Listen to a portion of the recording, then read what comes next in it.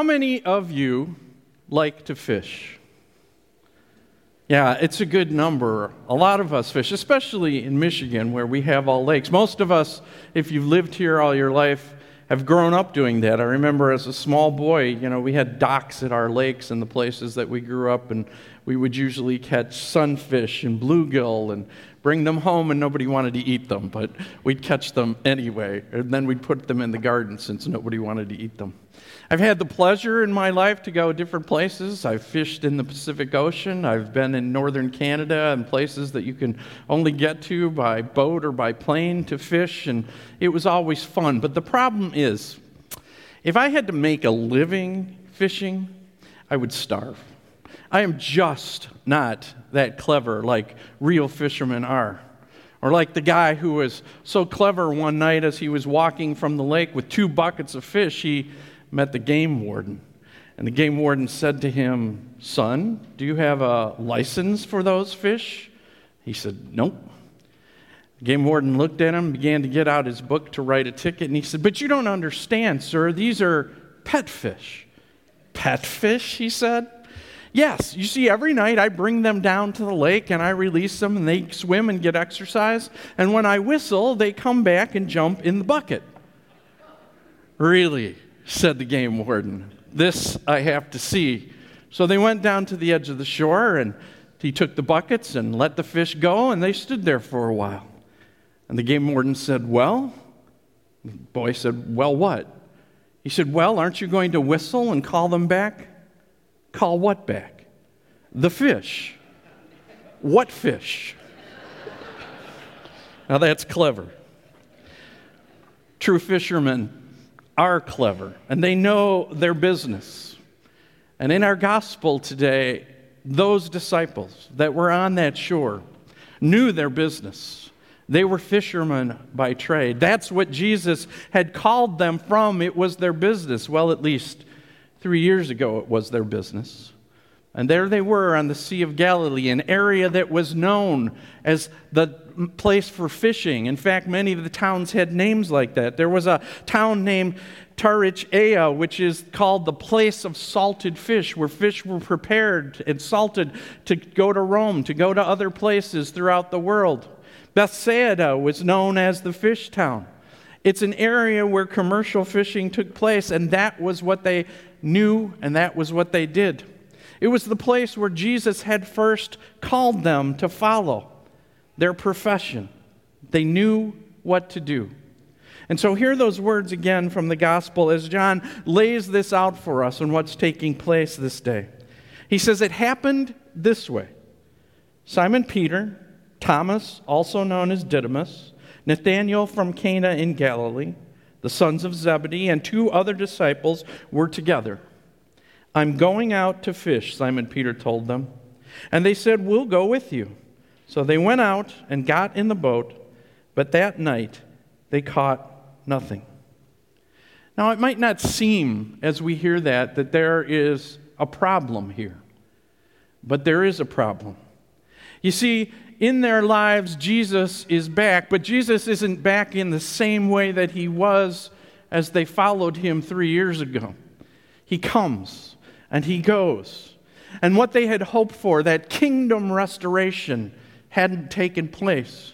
They expected Jesus to be like David, to establish a throne in Jerusalem, to rule from them. And they expected to be part of that ruling guard that would be there.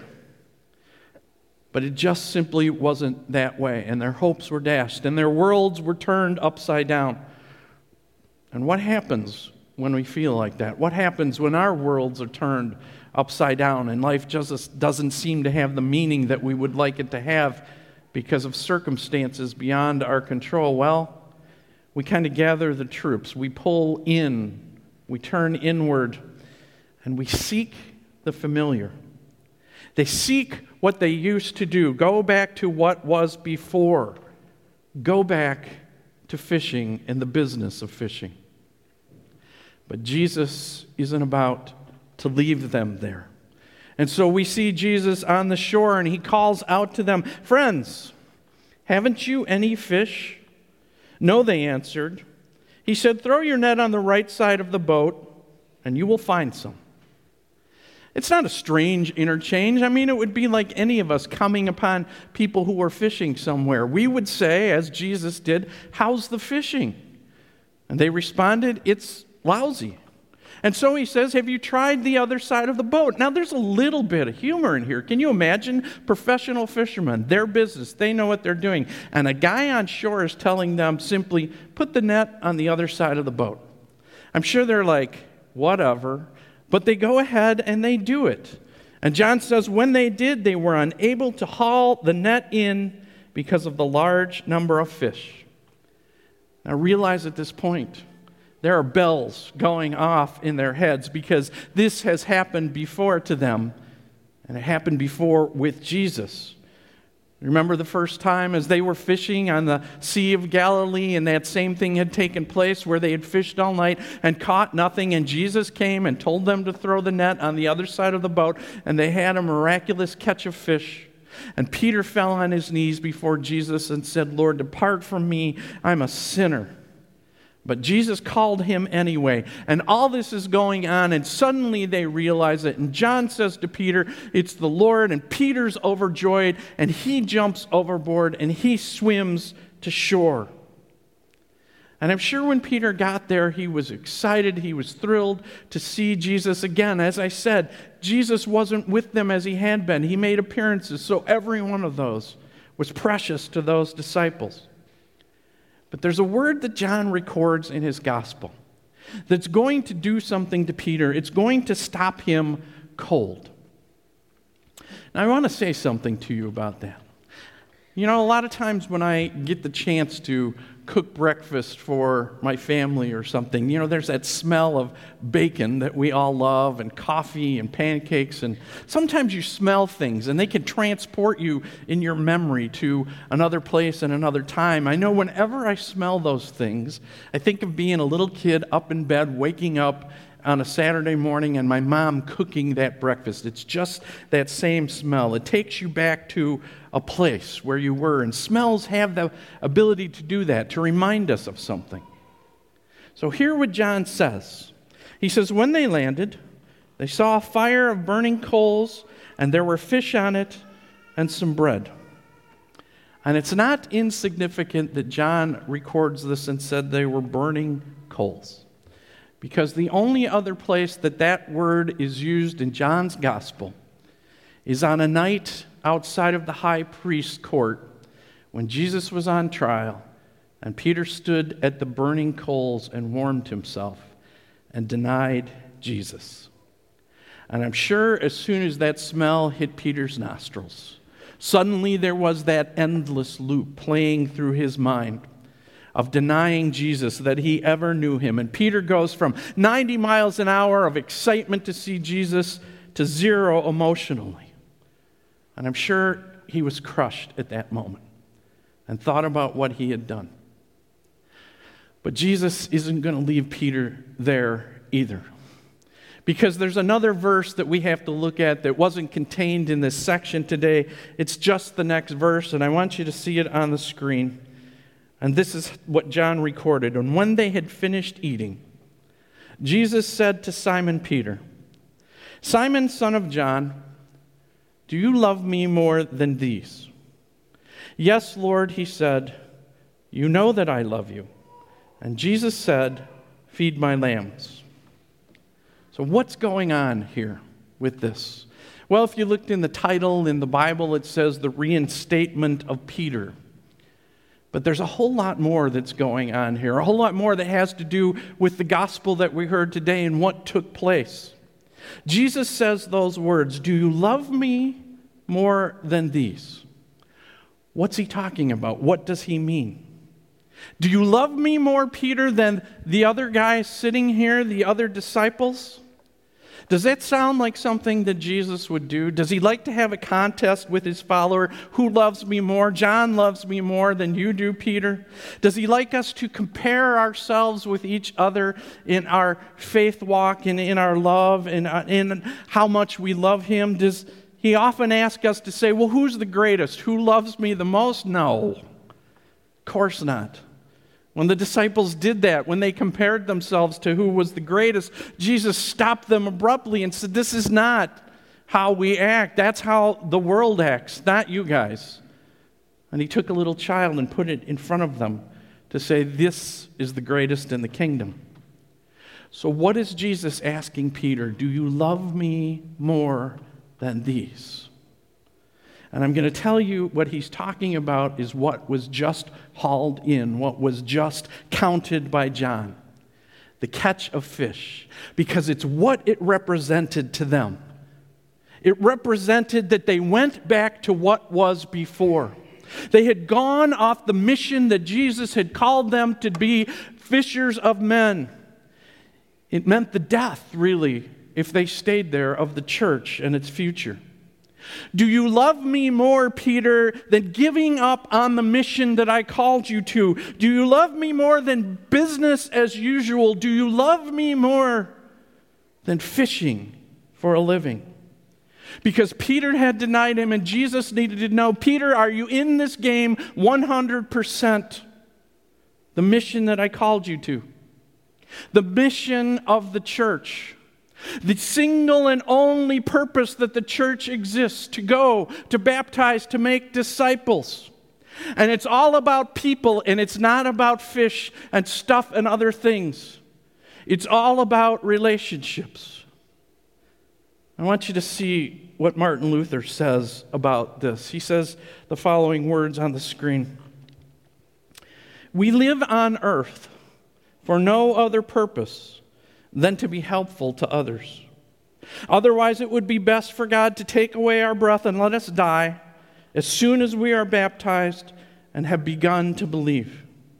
But He has let us live here in order that we may lead other people to believe, doing for them what He has done for us."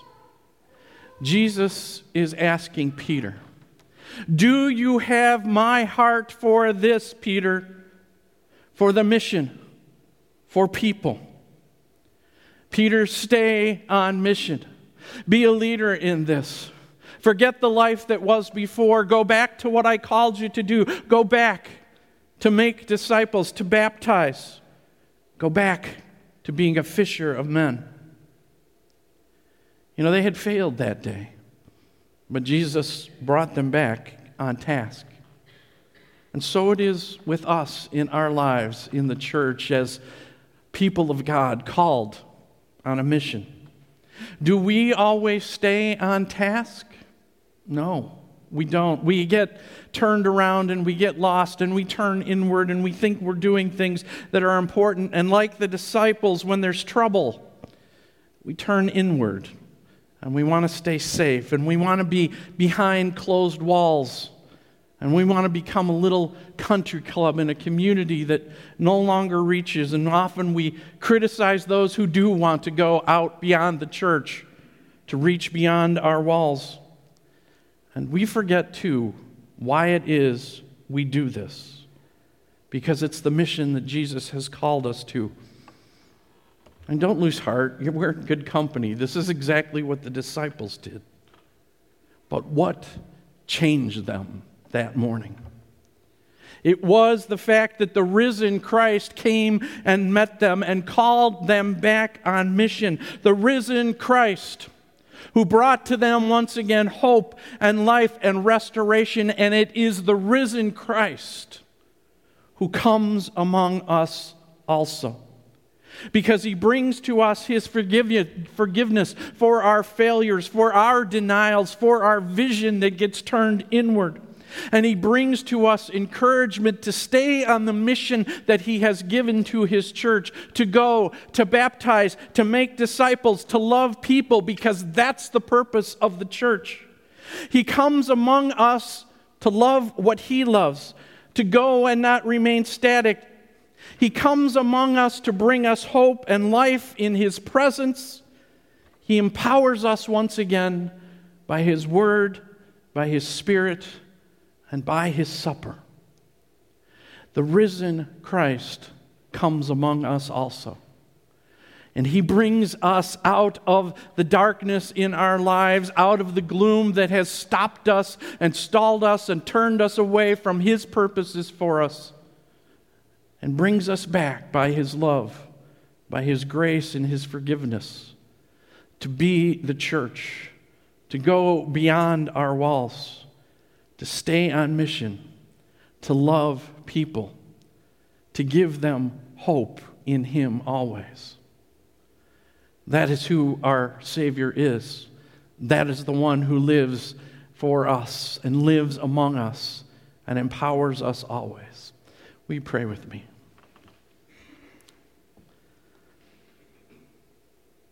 Jesus, as you brought your disciples back on task that day, so many times as your church you have to bring us back.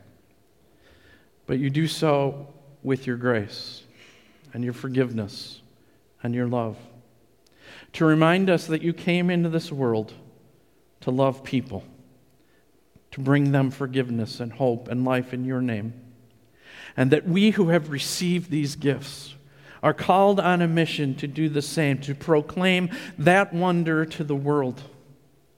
Help us always, Lord, to stay on that task.